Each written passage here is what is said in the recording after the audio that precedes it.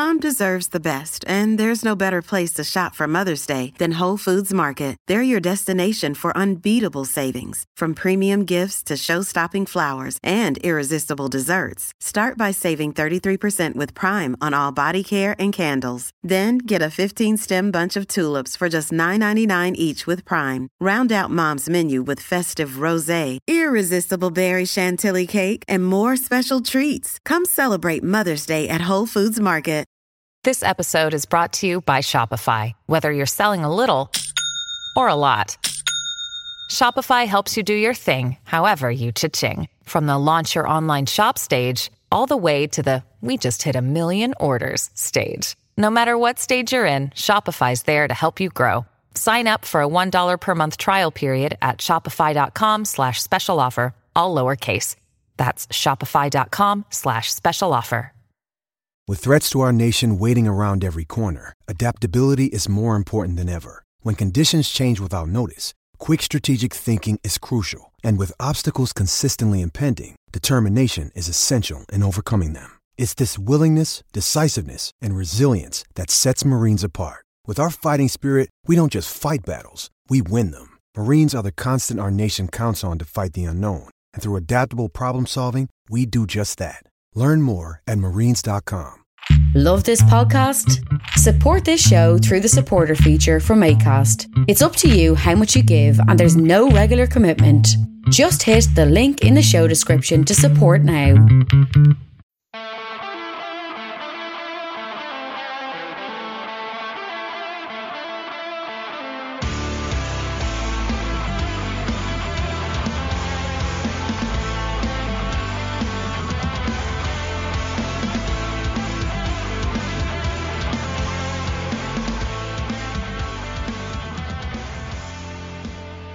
What's good, boys and girls? Two for the podcast on Friday, June the 10th, brought to you by EPLindex.com and our presenting sponsor, Liberty Shield. Liberty Shield is a VPN provider. A virtual privacy network allows you to go online, change your location, access things you're geo-blocked from, while also keeping your data safe. Go to libertyshield.com, use the code EPL25, that's EPL25, and get 25% off either the hardware or software packages. Hardware package is a router sent out to your home, shipping worldwide. Software package is instantly downloadable from the website onto your chosen device. Get using straight away with the software. And again, EPL25 gets you 25% off at the checkout. We're also brought to you by Home of Hopcroft, a giftware and homeware company located in Scotland but shipping worldwide. Check out homeofhopcroft.co.uk. And finally, do check out the EPL Index and Anfield Index shops, which you'll find on Etsy. Use the codes EPL10 or RED10 to get 10% off at checkout.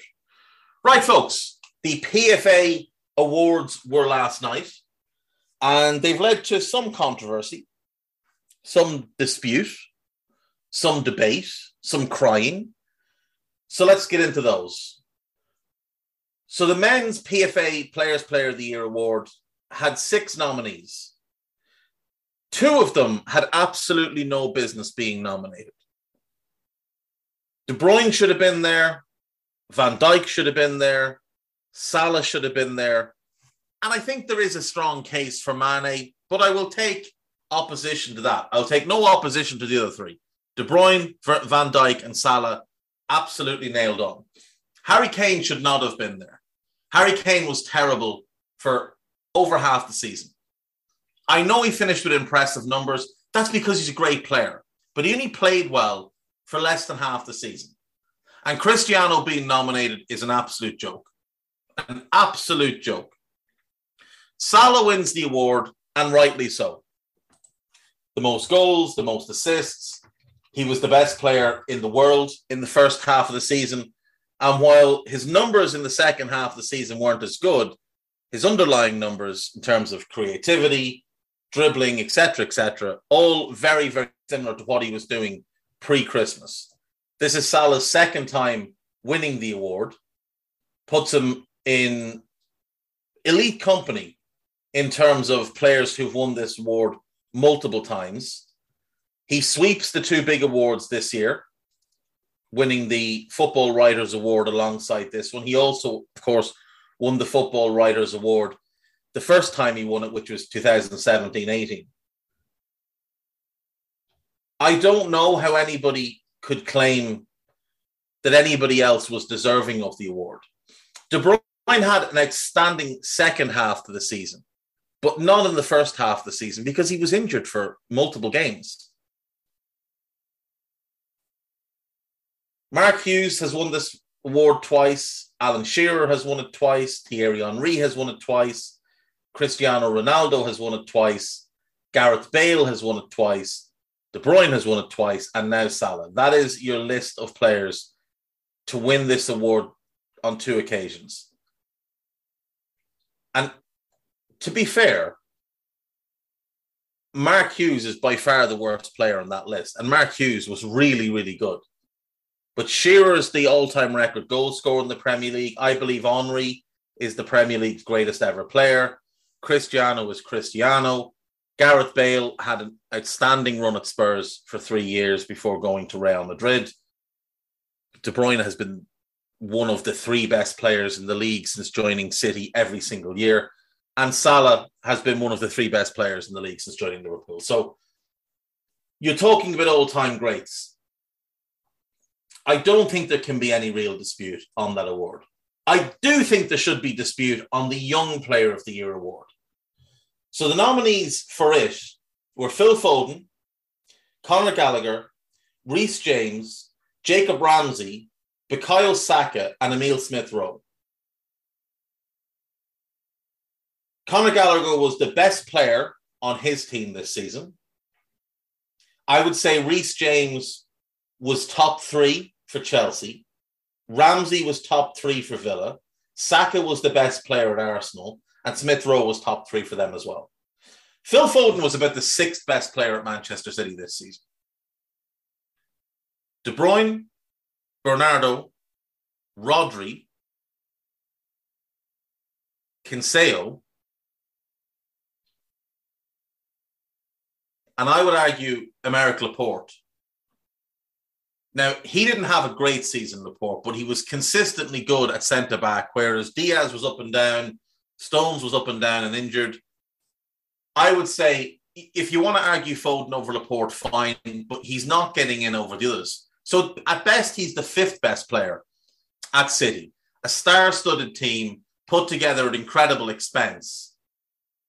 I don't think he should have won this award. He was the one chosen as the winner. It's back-to-back awards for him. But for me, he only played 2,100 minutes in the Premier League. Now, it's less of a joke than when he won it last season, because last season he played even less in the Premier League. Like this season, he made 28 appearances for 2,134 minutes in the Premier League. Last season, he made 28 for 1,600 minutes. That was farcical. Last season, 9 goals and 5 assists in that 1,600 minutes. This season, 9 goals and 5 assists in 2,100 minutes. I don't think Phil Foden improved this year from last year. He had a couple of really good standout performances.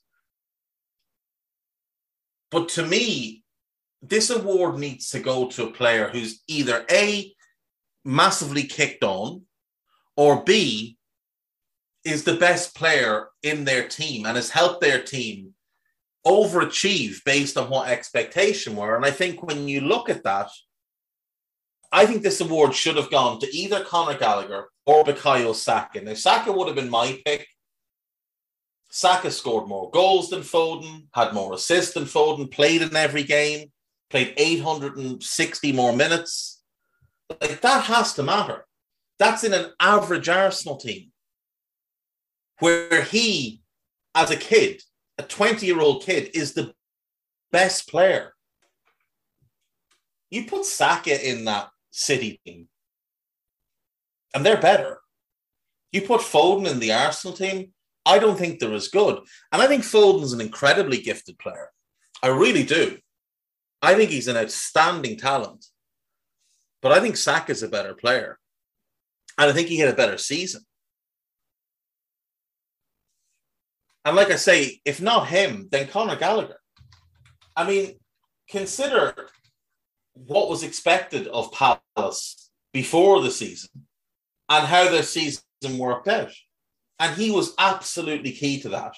For them to go from being largely a defensive-minded team with no real interest in pressing anybody to a very good pressing team with him as the trigger, it's really, really impressive. He played 34 games. He only missed 2 games this season. Remember, he wasn't allowed to play any other game against Chelsea.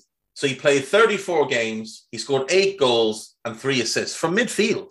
Foden's numbers were in the front three. He did this in midfield. 2,800 minutes and elevated that Crystal Palace team.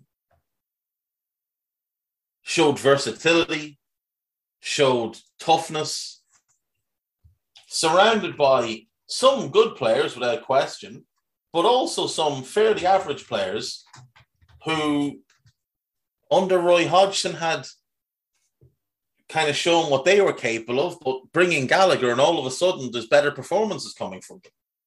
Like Jacob Ramsey also played more minutes than Foden, scored 6 goals, had an assist, all from midfield.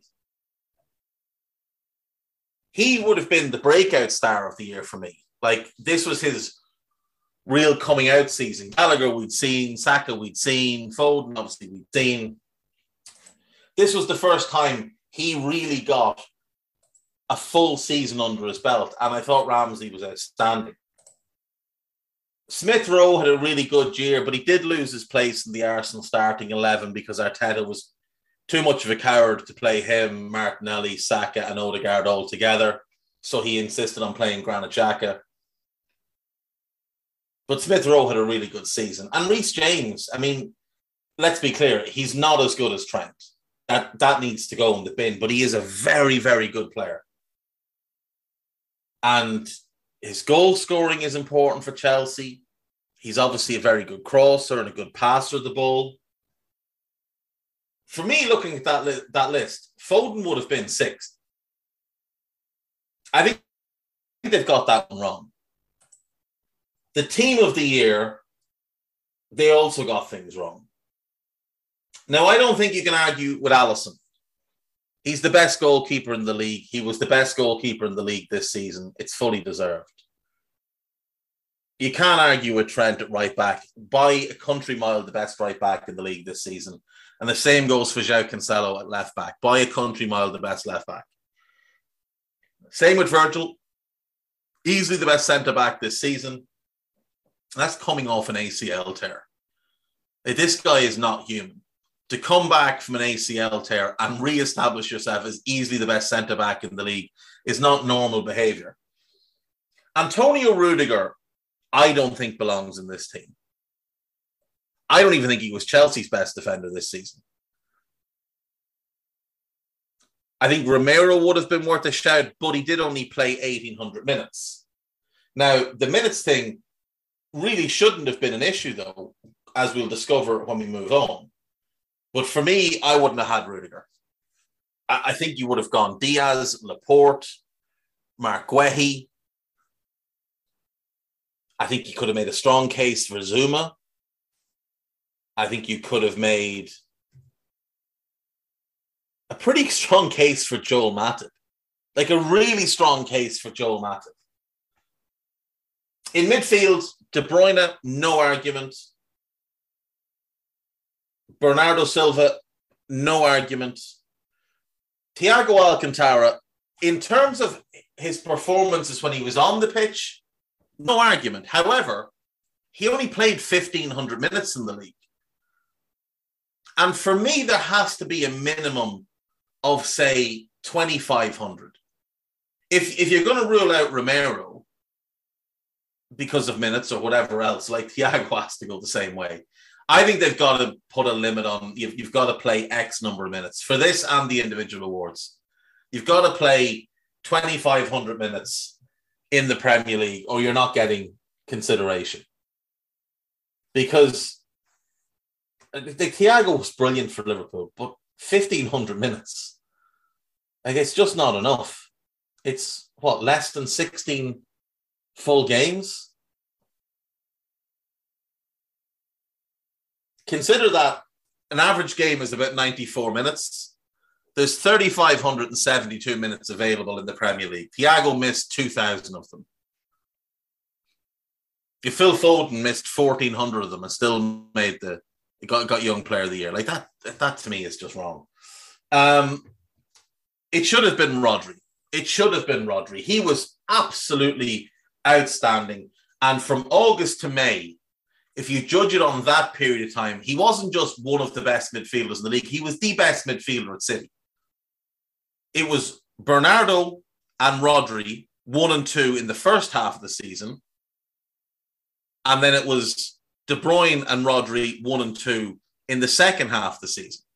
He's the only one that was consistent August to May. KDB was poor and he had some injuries in the first half. And Bernardo was inconsistent in the second half. Rodri should have made the team. You can't argue with Salah. I'm sure you could make an argument against Mane, but who would you put in? And if your answer is Heung-min Son, that's fine. However, the person Son should have been in over is Cristiano Ronaldo. That is the most laughable inclusion in a Premier League Team of the Year in a couple of years. If we look at last season's team had Ederson, Cancelo, Stones, Diaz, Shaw, De Bruyne, Gundogan, Bruno, Kane, Salah, and Son. No real issue with any of that. The season before, you could maybe argue against Nick Pope. Trent, Van Dijk, Soyuncu, who was unbelievable that year, Andy Robertson, KDB, David Silva. Brian Henderson shouldn't have been in the team, but he did win the Football Writers Player of the Year, so, you know, it is what it is. Vardy, Aubameyang, and Mane. But none of them are as bad as including Cristiano this season. That is just a farcical inclusion. Even look back at the previous decade. Ederson, Trent, Virgil, Laporte, Robertson, Bernardo, Fernandinho, Paul Pogba, Sterling, Aguero, Mane. You can't really argue against that. You could maybe say Salah should have been in over Aguero, but I'm not going to make the argument. Season before that, it's De Gea, Walker, Otamendi questionable, but City did have 100 points that year. Vertonghen, Alonso, David Silva, Eriksen, De Bruyne, Salah, Kane, Aguero. You're not getting much argument. De Gea, Walker, Gary Cahill, David Luiz, Danny Rose, Eden Hazard, Dele Alli, N'Golo Kante, Mane, Kane, Lukaku. Again, there's nothing jumping out as being dreadful here. De Gea, Hector Bellerin, Toby Alderweireld, Wes Morgan, maybe questionable. He was largely given it for the same reason Henderson was. He was captain of the team that won the league. Danny Rose, Riyad Mahrez, Dele Alli, N'Golo Kante, Dimitri Payet, Vardy, Kane. There's not many really bad picks. Not many at all. And the ones that are questionable, they're not as bad as picking Cristiano this year. Heung-min Son has been absolutely robbed this season of his place in the Team of the Year. He absolutely has. He won the Golden Boot, shared with Salah, without taking a penalty. That's incredible. 23 goals and 9 assists. 9 assists. He was Spurs' best player. They finished 4th. Cristiano is the primary reason United finished 6th. And I don't mean that they would have finished 10th without him. I mean they would have finished 4th without him. Everybody else around him, their performance level dropped. Everybody else.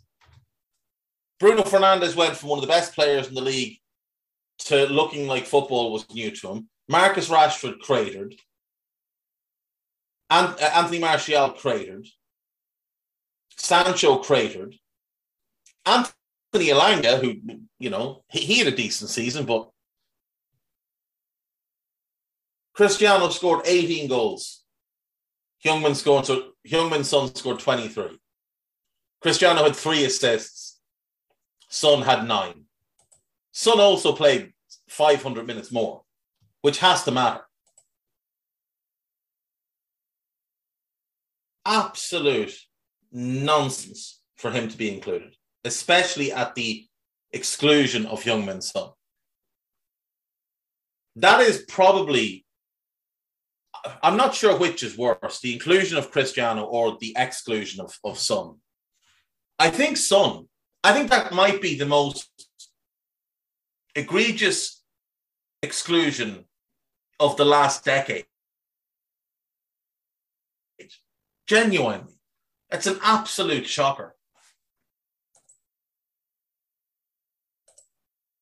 The championship team of the year was also announced, and I thought it would make some interesting reading. So Lee Nichols of Huddersfield Town, he is the chosen goalkeeper, had a very strong season for them. Jed Spence of Nottingham Forest, the automatic pick at right back. He will be in the Premier League this season one way or another. Now, there's a lot of talk that Spurs are very keen to get him in. He could be there. He's been linked with Arsenal. He's been linked with United. He's been linked with Chelsea. Chelsea would only want him as a buyout, as a backup. He should avoid that. He's been linked with Crystal Palace. He's been linked with Newcastle. He has obviously been linked with a permanent move to Forest. So he's going to be in the Premier League one way or another. Tosin is outstanding. He was really good for Fulham in the Premier League. He was great for them in the Championship. I'm expecting a big season from him next year. Lloyd Kelly, no argument. I do think he's a better left back than centre back, but he did play centre back and played it very well for Bournemouth. I do take issue with Tim Ream, largely because he's in the team as the left back and he's a centre back who played centre back all season. If Lloyd Kelly's getting in over him, it should be somebody else who gets in as the left back. Philip Billing, no argument. Fabio Carvalho and Harry Wilson, again, no argument. And then the front three pick themselves. Ben Brereton Diaz, Dominic Solanke, and Alexander Mitrovic. Now, Mitrovic and Solanke, we know, are going to be in the Premier League this season because their clubs got promoted. I would expect that Ben Brereton Diaz is also in the Premier League this coming season. I don't think he's going to stay at Blackburn. They have triggered the option year on his contract. So we will see what happens, but my assumption is a Premier League club will come in for him. It could be Brighton. They're badly in need of a striker. Southampton could use him. Could see him at Aston Villa. Him and Watkins could be an interesting pairing. I think Villa are setting their targets higher. Whether that's a good thing or a bad thing, we'll wait and see. Could see Forest having interest. He came through at Forest. I don't know if they would have the finances to bring him back, but he was in their academy from 2015, left the club in 2019. So he could be an option for them if they've got the money. But yeah, he'll be a Premier League player or playing top flight football somewhere next season. Gavin Basunu, soon to be of Southampton, picked as the League One goalkeeper, which is not at all surprising. Right. Let us move on from that. Sad news, as Billy Bingham, the former Northern Ireland manager, has passed away. Bingham had a playing career at Glentoran, Sunderland, Luton, Everton, and Port Vale, most notably at Sunderland, where he spent 8 years, played well over 200 games. He played 56 times for Northern Ireland, and then he managed Southport, Northern Ireland, Plymouth, Linfield, Greece, Everton, PAOK, Mansfield, Northern Ireland then for 13 years, and did spend a bit of time splitting time between Northern Ireland and Al Nazir in Saudi Arabia. Growing up, Billy Bingham was like the Northern Ireland manager that I knew. He took them obviously to the World Cup in both 82 and 86. He is a legend in Northern Irish football. And at the age of 90, he has passed away. A good innings, to be fair. A good innings. But a sad loss for the footballing world, and thoughts with his family and those who were close to him. Right. You've heard me say on this podcast before that TalkSport is just the worst thing going in terms of football discussion. And the biggest problem with it is it does shape the views of a lot of people who decide to spend the time listening to that tripe. Now, I was unfortunate enough yesterday to be scrolling social media and see a clip from TalkSport of that Goldstein idiot with Darren Bent and Jack Wilshere discussing whether or not Danny Welbeck is a better footballer than Marcus Rashford. And Bent and Wilshere were trying to make the case that he was. Now, it's sort of understandable here. Jack Wilshere is personal friends with Danny Welbeck. They were at Arsenal together. I would assume Darren Bent was in a number of England squads with Danny Welbeck over the years.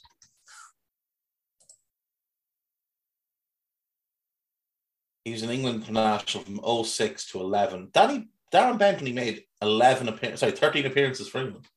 Surprised by that. They may not have actually been, because Welbeck's first cap was in 2011. So they might have had a crossover of one or two England camps. But either way, it is an absolutely nonsensical point to take that Danny Welbeck is a better player or has ever been a better player than Marcus Rashford. If we just look at production, in 20,502 minutes, 317 appearances, Marcus Rashford has 98 goals and 57 assists. In 22,814 minutes, 384 appearances, Danny Welbeck has 85 goals and 47 appearances. So Welbeck has less goals and less assists in more minutes and a lot more appearances. But almost a season's worth of minutes there. About 2,300 minutes is about a season's worth of minutes for a lot of players. So 13 less goals, 10 less assists. That's before you factor in the fact that Danny Welbeck has made most of his career appearances as a centre forward. Danny Welbeck has played 205 of his 384 games through the middle.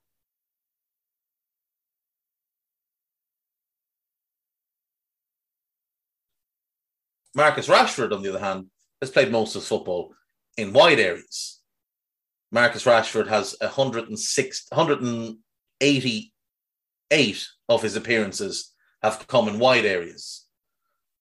So less minutes, more goals, more assists, and playing wide. And yet they're still trying to make this argument. That's also before you consider that Danny Welbeck has been through his peak years. Marcus Rashford is only 24. He is only coming up to his peak years. Now, Rashford had a really bad season. This season just gone. A really bad season. He was plagued by injuries. He was at a club where things were an absolute catastrophe. He was forced to play with the most selfish player in the history of the game. And he was often forced to play on the right wing, which doesn't really suit him. In the league, he played 1,233 minutes across the season in 25 appearances. 4 goals, 2 assists. That's not good. A goal or an assist every 205 minutes, basically. Danny Welbeck, 6 goals, 3 assists in 1,474 minutes. So Danny Welbeck did have a better season, but Danny Welbeck also played the vast majority of his games 19 of them through the middle. Marcus Rashford played almost exclusively as a winger.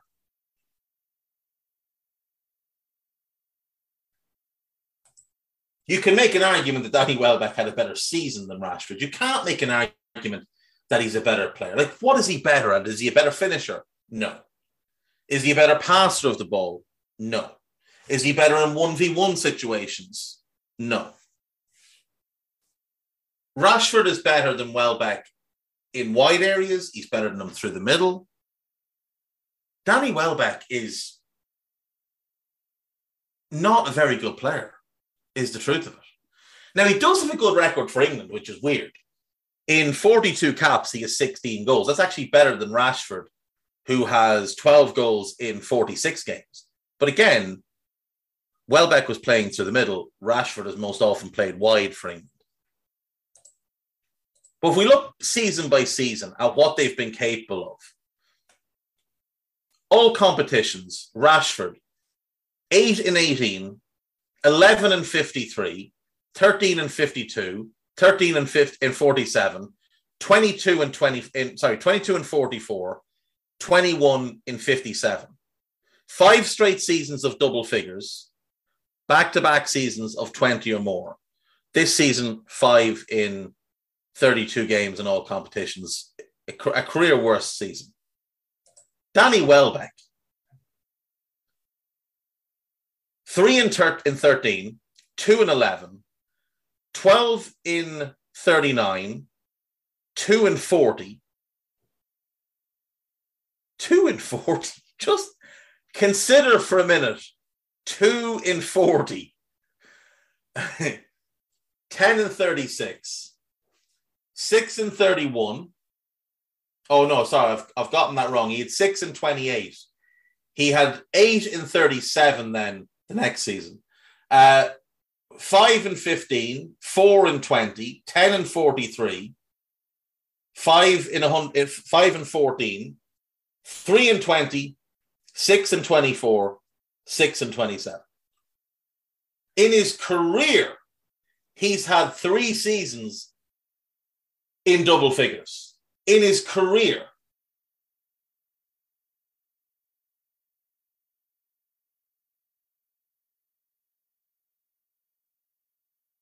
"15 seasons, 3 of them in double figures. A career high of 12. In the Premier League, Rashford has 5, 5, 7, 10, 17, 11, and 4. Welbeck, 1, 9, 6, 1. 1 in 27 in the Premier League is particularly terrible.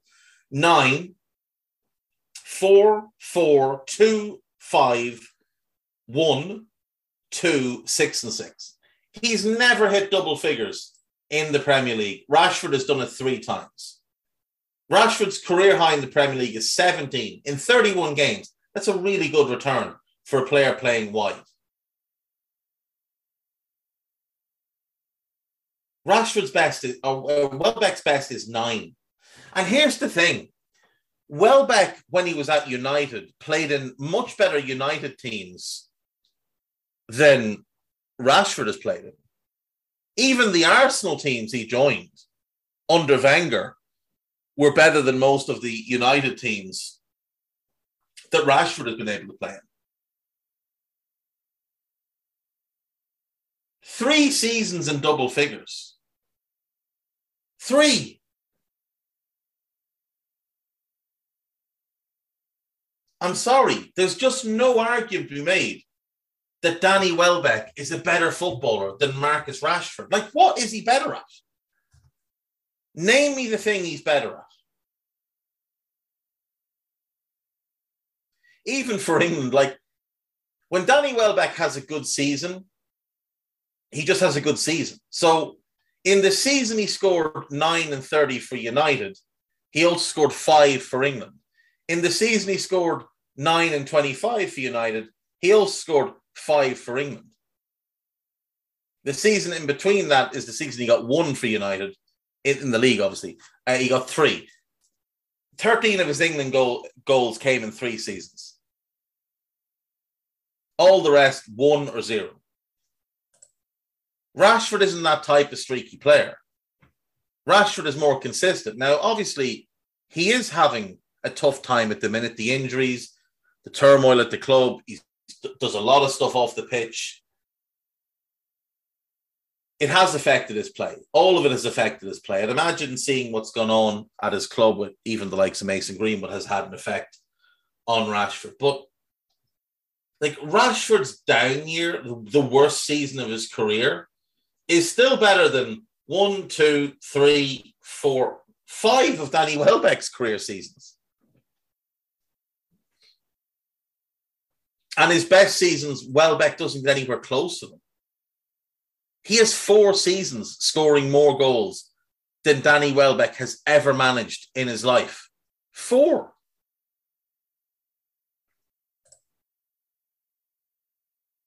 Of the top 6 goal-scoring seasons between them, Welbeck has 5 of, or Rashford has 5 of them. The kids only had 7 seasons, and the first season was a bit of a season. He still got 8 and 18 in that first season. Like 8 and 18, that's better than all bar 4 Danny Welbeck seasons. There's just no comparison between the two. Actually, I tell a lie, it's better than all bar 3. Because Danny Welbeck's season with 8 goals, he played 34 games. Well, Rashford did it in 18. Rashford is just so much better than Danny Welbeck. So much better. Rashford's a really good player. He just had a bad season. Now, it may well be that having been played so much in the early part of his career, we will see him follow the path of Dele Alli and maybe hit a rut. But at the same time, he's already accomplished more in his career than Danny Welbeck. Like, I know people will point and say, well, look, Welbeck has a Premier League winners medal. He's got 2 League Cup winners medals. He won an FA Cup with Arsenal, yada, yada, yada. He was a squad player at United when they won that title. Like, they had Van Persie and they had Rooney. He was a squad player. In the season they won the title, he got 1 goal in 27 games. 1. Rashford's been an important part of a United team that won an FA Cup, a League Cup, and a Europa League. He's played a huge role for England in a World Cup and a European Championship. There's just no comparison between the two. Marcus Rashford's a really good player. And Danny Welbeck has always been bang average. Always been bang average. Here's who they scored their international goals against. Belgium, good team. Sweden, good team. San Marino, no. Sweden. Scotland. Moldova, 2 against Moldova. 2 against Switzerland. San Marino. Slovenia, Lithuania, Malta, and Costa Rica. So what are we giving them? 4 goals against good teams, 6 goals against good teams. Switzerland are fairly decent. 6 goals against good teams. Rashford, Australia, Slovakia, Costa Rica, Spain, Switzerland, Spain, Netherlands, Bulgaria, Montenegro, Kosovo, Belgium, and Romania. I think he's just scored against better teams as well. Both have 3 goals in friendlies. Sorry, Rashford has 4 goals in friendlies. But I do think Rashford has scored against better opposition. I mean, 2 goals against Spain, goal against the Netherlands, and a goal against Belgium. Obviously, Welbeck got 1 against Belgium as well. Rashford's just scored against better teams. And Rashford in the league has always tended to do fairly well against good teams. Rashford needs away from United. I've said before, I wouldn't sign that. I wouldn't sign a new contract if I was him. I would look to move on and go and have my career elsewhere. But this idea that he's not a better player than Danny Welbeck is just laughable. Absolutely laughable. He's also a clutch player, Marcus Rashford. He has scored the most last-minute winners in Premier League history. He is the type of player that does turn up in moments where his team needs him. And when he had his surgeries in the summer, I think he had one on his shoulder, and was it one on his foot? 2 operations. He hadn't been pain-free in over 2 years before that. It's crazy. And yet he was still performing at a high level, 21 goals, 22 goals, while playing through injuries. There's no doubt. Rashford's just a much better player. Jack Wilshere's a fool who threw away what should have been a great career. And Darren Bensby just a little bit upset because no one really remembers him. We will see you in a minute. We'll take a break.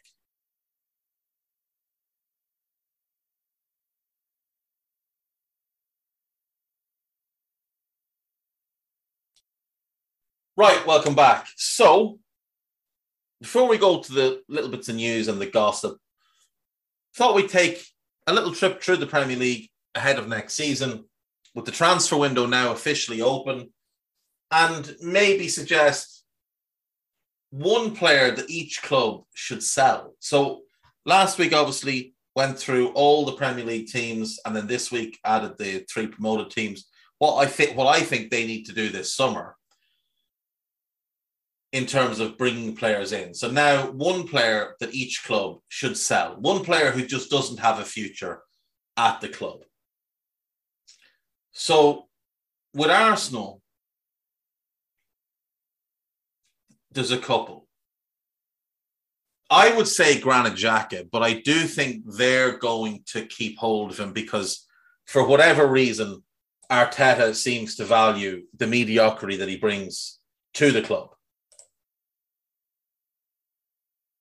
I would say one player that they really should push to sell, just to be rid of him, is runner Alex Runnarsson, who is the worst goalkeeper the Premier League has ever seen. Runner Alex Runnarsson just needs to go. For Villa, it's Anwar El Ghazi. He doesn't fit in how Gerrard wants to play with those sort of 2 number 10s behind a striker or a 10 behind 2 strikers. He needs to play in wide areas. He's a very streaky player. When he hits a run of form, he can look really good.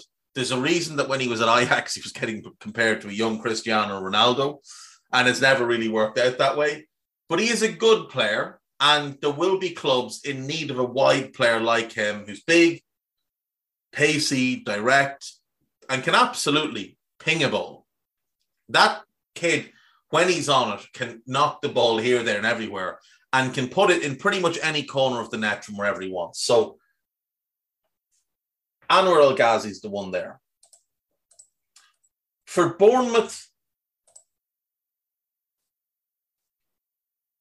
I would probably look to move on Chris Metham. I know he's the club vice captain, but he did lose his place last season. And he has struggled at the Premier League level before. I think he's a good championship level defender, and maybe there's more to come from him. I think he'd be actually much more comfortable in the middle of a back 3, playing in the championship. So if I was a championship club, or even if you play a back 4, like Burnley could be a decent fit for him to replace Tarkowski. Let him go somewhere and establish himself as sort of the leader of the defence, and I think he can have some luck. It's not going to happen for him at Bournemouth. They're obviously going to want a better partner than him for Lloyd Kelly. And at 24, I'd like to see him go play elsewhere. So Chris Metham is the one I'd be moving on if I was Bournemouth. At Brentford, again, there's a few here. You could pick the backup goalkeeper, though he is only in on loan. I would say the one I'd go for is probably Mads Roerslev. Now, he is only 22, so don't be too harsh. But he looked so far out of his depth in the Premier League this past season. It really wasn't fair. His inability to control the ball was just shocking. So let him go, play somewhere else, develop, and maybe you get back a better player in a year. If not, maybe you sell him at a decent price. I would go Mads Roerslev. Brighton and Hove Albion. The real answers here are Lallana and Welbeck because they're empty shirts, but they're going to be at the club next season. I would say the one to move on is probably Shane Duffy. Duffy has already said he wants to play a lot more next season, and he did have moments this past season where he played and looked pretty good. He's only 30. He's a starter for Ireland. He wants to remain a starter for Ireland. He's been very clear that playing for Ireland is the most important thing in his career for him. So I would say let him go. Again, there'll be a whole bunch of championship clubs that will have great interest in him. Let him go and play somewhere else.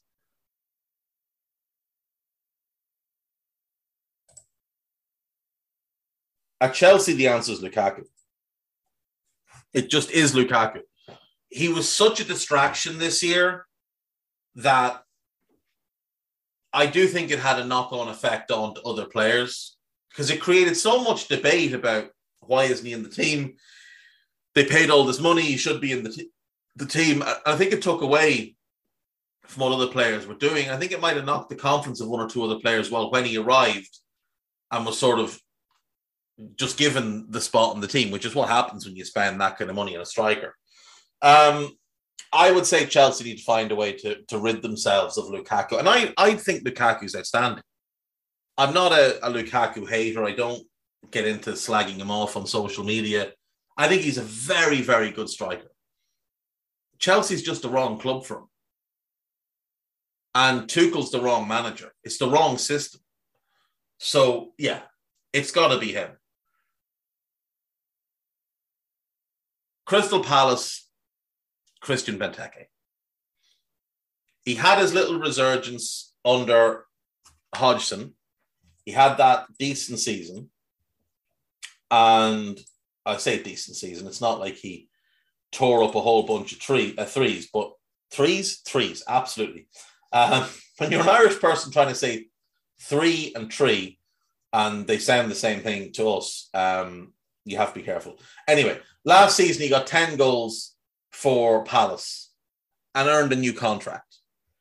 This season, he actually started the season playing quite well, and I thought Vieira was starting to get a bit more out of him. And then he just drifted off into the same habits he'd shown in the 3 seasons previous to last year. It's time to sell him, move on, and let him go do something else with his career. Everton have announced departures today, including Gylfi Sigurdsson. I believe Fabian Delph was among them as well. Of those who are left, I think Tom Davies is the most obvious one. His career has stagnated quite badly at Everton.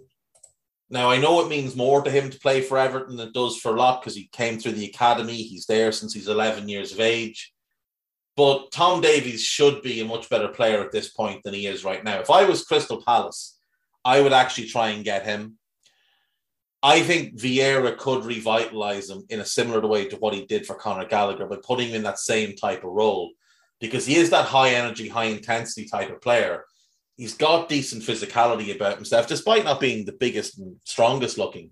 Davies is quite hard to push off the ball. I think he would be a really good fit and a potential bargain for Palace. I would go for him. But Everton should let him go this summer. It is just time. At Fulham, I mean, pick your poison. There's a lot of fellas here that are very much championship level players. I would say Anthony Knockaert is the one to move on.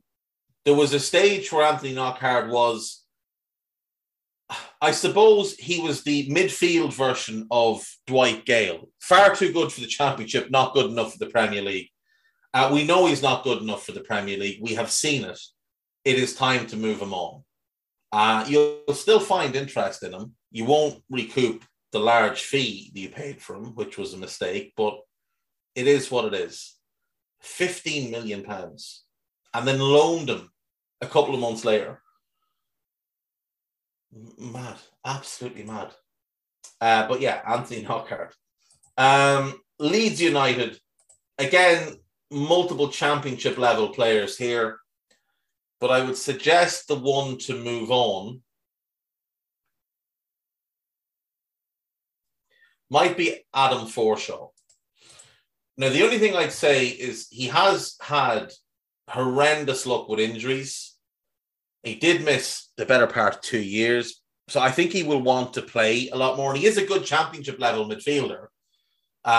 There's no doubt. He was good for Borough. He was good for Leeds in the championship. But he's not a Premier League caliber player. I would say move him on, let him go and have a career in the championship and try and make up for the years that he lost. Leicester City. You could name a few.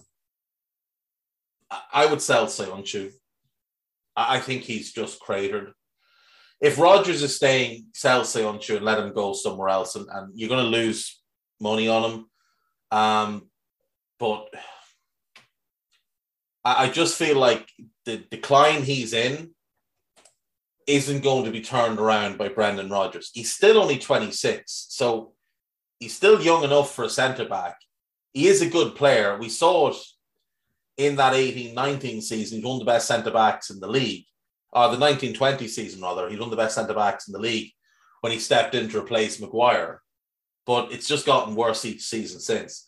The other one from them I would consider, if I was running the show, is I would probably sell Ricardo Pereira and move James Justin to right back and buy a left back. Because Pereira is 28 now. He'll be 29 later this year. They bought him to flip him. This is probably the last option or the last year where you'll get a decent sum from him. And he's had some injury problems that would worry me, so I'd probably look at him as well. Liverpool, there isn't a whole lot, but Alex Oxlade-Chamberlain stands out as the obvious one to go here. He was going very well, had the horrendous knee injury, and since coming back has never been able to establish himself, never been truly able to find real rhythm. He did have a couple of good runs in the team the year Liverpool won the title, but that's 2 years ago, and since then it just hasn't been great. It hasn't been great. His versatility will be appealing to a lot of clubs. His energy, he's a quality player, but he is 29 later this year. He's missed so much football in his career with injuries. I just want to see him go and play somewhere. And it won't be at Liverpool. So, yeah, Alex Oxlade-Chamberlain. Manchester City, I think Zinchenko. Now, if we're looking at who City should sell, I don't know that there's really anybody, because you look at that squad and they're all players you would want to keep. Do you know who I would sell? I would sell Zach Steffen and I would promote Gavin Basunu to number 2 and try and keep him at the club, because I think long-term he's going to be the better goalkeeper. I do think Steffen's a decent keeper, but Zinchenko's one who I just think should probably leave for his own good, because he's a really good midfielder and he's the backup left back at City.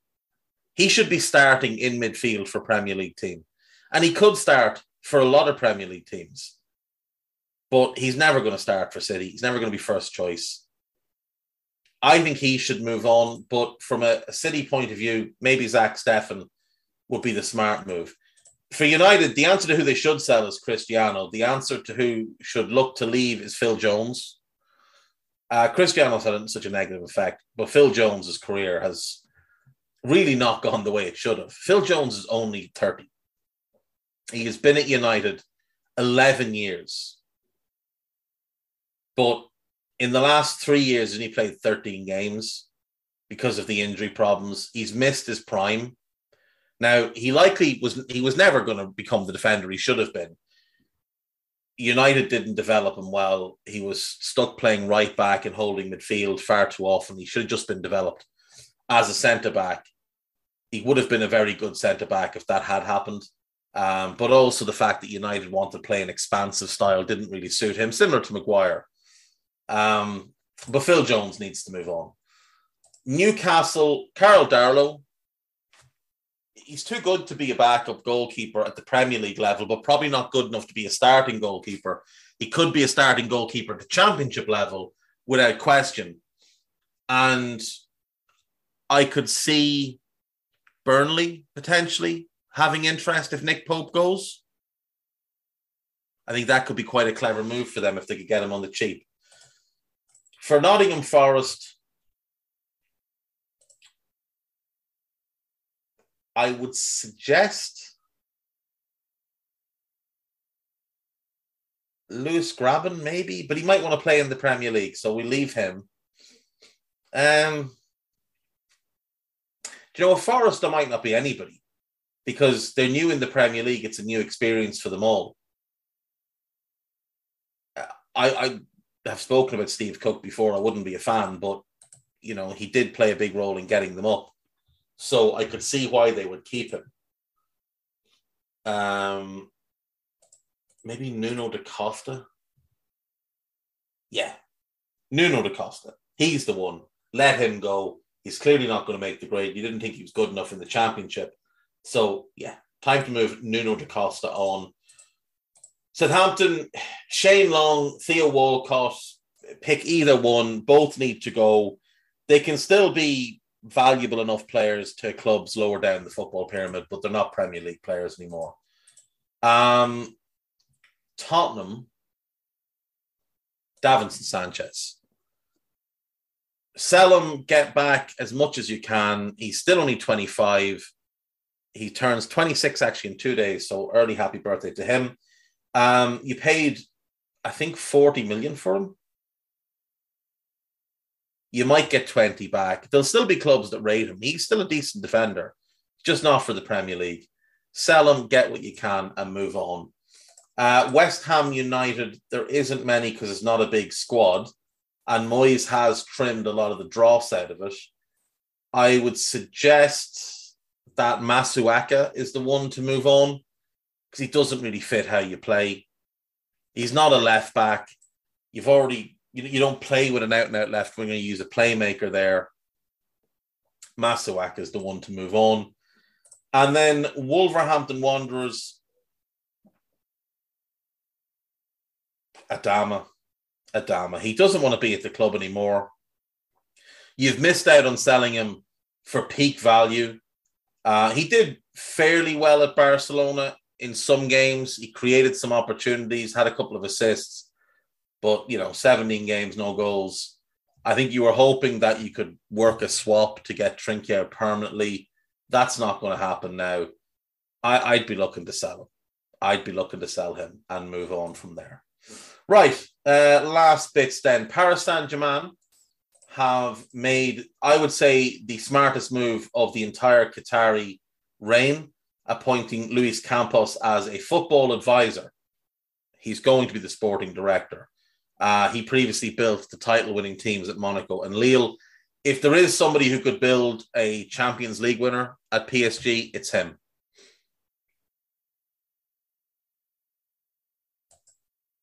Yeah, Fabian Delph, Cenk Tosun, and Gylfi Sigurdsson, the three players who have left Everton. Now, if I'm not mistaken, Everton spent 10 million on Fabian Delph. He leaves now on a free, no return. £32 million worth. Gylfi Sigurdsson cost £40 million. And Cenk Tosun, I think, was he in around £30 million? £27 million. So £77 million wasted. Cenk Tosun, in his time at Everton, 61 games, 11 goals. Spent time on two different loan spells. One at Crystal Palace, one at Besiktas. Actually scored 4 goals while on loan. So did better on his loans than he did at Everton. Was really good for Besiktas when he was there originally. And he's only 31. He will find a club and he will go on to do quite well. And I think Fabian Delph will have Premier League interest. Leeds United would make a lot of sense. He came through their academy. I think they'd like to have him back. I think he'd make sense for them, give them an experienced voice in the dressing room, can tell them about, defenders defend, midfielders box to box, the basics of football. Gylfi Sigurdsson is 32, turns 33 later this year. It was actually 45 million that Everton spent, so 92 million pounds of waste here. He had one good season, the 2018-19 season, scored 14 goals in 41 games, and obviously didn't play at all this season. And we're not allowed to talk about why. But I'm sure if you Google his name, you probably see why. I shouldn't laugh because it's not a laughing matter, but yeah, Gylfi Sigurdsson possibly won't play football again. We'll say that. Spain beat Switzerland in the Nations League. Who cares? Portugal beat Czech Republic. Who cares? Nottingham Forest in talks with Lewis Graben as Tobias Figueiredo, Gaëtan Bong and Carl Jenkinson all leave. Jenkinson was the one I was going to say, and I couldn't see him in the list. Keenan Davis, Philippe Zinkernagel, Max Lowe, Jed Spence, and James Garner have all returned to their parent clubs. Like, they've got a lot of holes to fill out. That's what I talked about earlier this week. They've got a lot of holes to fill in this squad now. They've released a bunch of academy players as well. I think they want to keep Graben. He is the club captain, and he might be a decent option off the bench next season. He won't be a starter because they'll have Surridge and Brennan Johnson plus maybe one other. But Lewis Graben's a decent goal scorer. He has played in the Premier League before.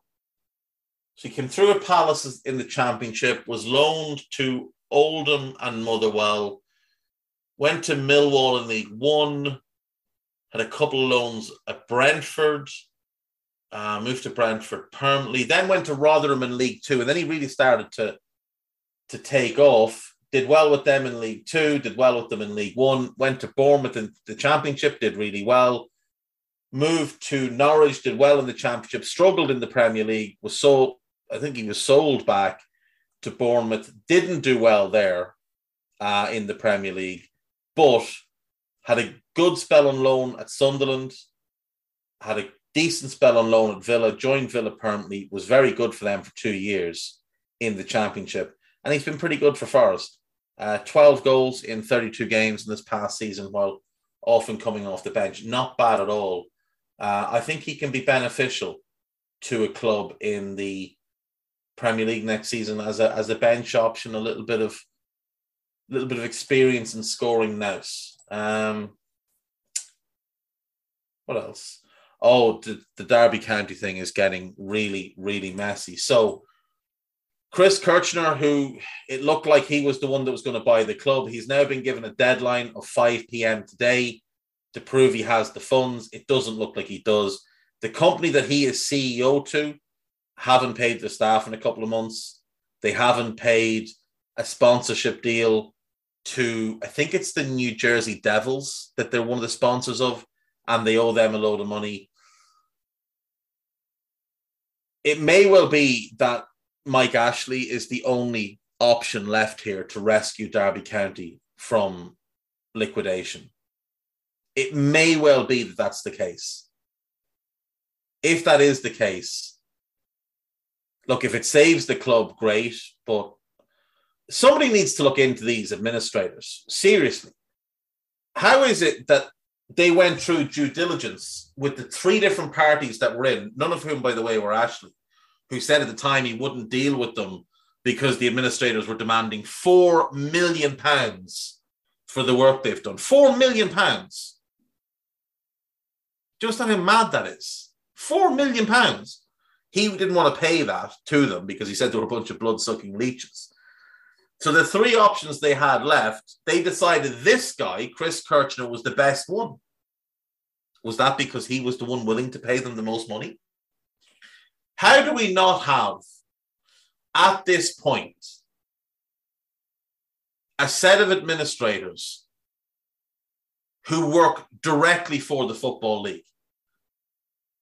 How is that not something we have? How is there not a mechanism in place where the Football League can step in and take over the running of the club until an owner can be found? Derby have 5 players, 5 senior players under contract for next season. That is a disgrace, what's been allowed to go on there. And the administrators, Quantumo, they have played just as big a part as anyone else in the destruction of Derby County. Let's do the gossip and be done for the week. Liverpool have reached an agreement on personal terms for Darwin Núñez. It does look like that deal is about to be done. George Mendes is poised to hold a meeting with Manchester United. No, he's not. No meeting is taking place. No meeting was ever going to take place. That is a lie that was made up so some fella could get more airtime on the television. Liverpool expect Bayern Munich to meet their valuation of 40 million for Sadio Mane, which will help supply the funds to sign Darwin Núñez. Manchester United are contemplating a move for Alex Oxlade-Chamberlain. Let me save everybody the time. No, they're not. Raheem Sterling is set to leave, or is ready to leave, Manchester City this summer, with Chelsea weighing up making a bid. Whoever gets Raheem is getting a great player. Barcelona have been in discussions about Bernardo Silva, but can only afford to sign him if they sell Frankie de Jong. That's according to the spoofer. The truth of it is they need to sell Frankie just to survive. So, you know, it is what it is. They have done a disgraceful job running that club in recent years, and somebody should probably punish them for it. In a meeting with Barca officials, Silva's agent, George Mendes, also discussed the availability of Rafael Leao and Ruben Neves. Not available and very available. That's the availability of those 2 players. Paris Saint-Germain have contacted Lille about signing Sven Botman. He clearly wants to go to AC Milan, but there are a bunch of other clubs interested, and he's a good player, so he's definitely going to get a move. Newcastle think they're getting close, but we've heard that before. Manchester City and Real Madrid are watching developments with Reece James, who is yet to be given an improved contract at Chelsea. He currently earns 70 grand a week and has 3 years left in his current deal.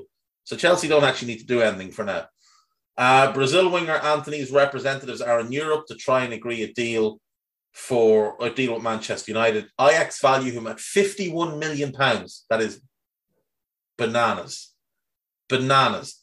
Talented young player, not worth anything close to that. Bayer Leverkusen have told Newcastle they plan to keep Moussa Diaby. I hope they do. I really want to see what Leverkusen look like with Diaby, Florian Wirtz when he comes back from his injury, their newest summer edition, Adam Hložek, Patrick Schick. They've obviously got Amin Adli, who they landed last summer as well. It's a lot of very exciting attacking players. And they brought in Sardar Usman. So I really want to see what they look like next season under Gerardo Seoane, who I think is one of the best young managers in the world. I'm very excited to see Bayer Leverkusen next season. I think they will be a regular watch. Manchester City's Ilkay Gundogan, whose contract runs out in 2023, is wanted by Juventus and Barcelona. Juventus will want him as a free transfer, and Barca will want him because he's old. West Ham have registered, I don't even understand what this means, registered their interest in signing Michael Keane. Like, words that mean nothing. Liverpool are willing to trigger the 42.5 million release clause for Gavi, although he would prefer to agree a new contract. If he preferred to agree a new contract, he would have signed the contract they've given him, which is matching the contract they give Pedri. He does appear to want something else. Zinchenko is open to leaving Manchester City this summer, but interested clubs such as Wolves, Arsenal, Everton, Leicester and West Ham would have to guarantee him playing time in midfield, which I think is right. He should look after his career now. Chelsea and Tottenham have joined Manchester City in monitoring Spain left-back Marc Cucurella. Monitoring. That's a stupid word that doesn't mean anything. City could sell send James McAtee on loan to the Seagulls to secure a move for Cooker. That's nonsense. He wouldn't even get a game at Brighton, James McAtee. A good young player, but he wouldn't get a game. Fenerbahce have registered their interest in Andreas Pereira, but the Red Devils have told the 26-year-old he will be given an opportunity to impress. That fella has been given an opportunity to impress pretty much every year for about 6 years now, and he's yet to really take the opportunity to impress. He has spent 5 seasons on loan in his career. He's a very talented player. He needs to get as far away from Manchester United as he possibly can. Wolves have placed a £25 million valuation on Morgan Gibbs-White. They should just put him in their team. Leeds and Aston Villa have opened talks to sign 18-year-old English forward Sonny Perkins, who's very talented. I'm surprised West Ham are letting him go so easily. Middlesbrough have spoken to Southampton about a loan for Adam Armstrong. I don't think Saints will do that. I haven't spent so much money on him last summer. Joachim Low is interested in a return to club management and will consider the PSG job if Pochettino leaves. Joachim Low is like Carlo Ancelotti is the great man manager in world football right now. Like, he's not a great tactician, but he's a brilliant manager of egos. Zidane is sort of Carlo 2.0. And then I think Joachim Low is what you would get if you ordered Carlo Ancelotti off Wish. Fulham are close to signing Albanian goalkeeper Thomas Strakosha on a free transfer, and that will fill one of their needs for the season. And that is the gossip. That is me for today. Thank you, as always, for listening. We will see you next week. Bye-bye.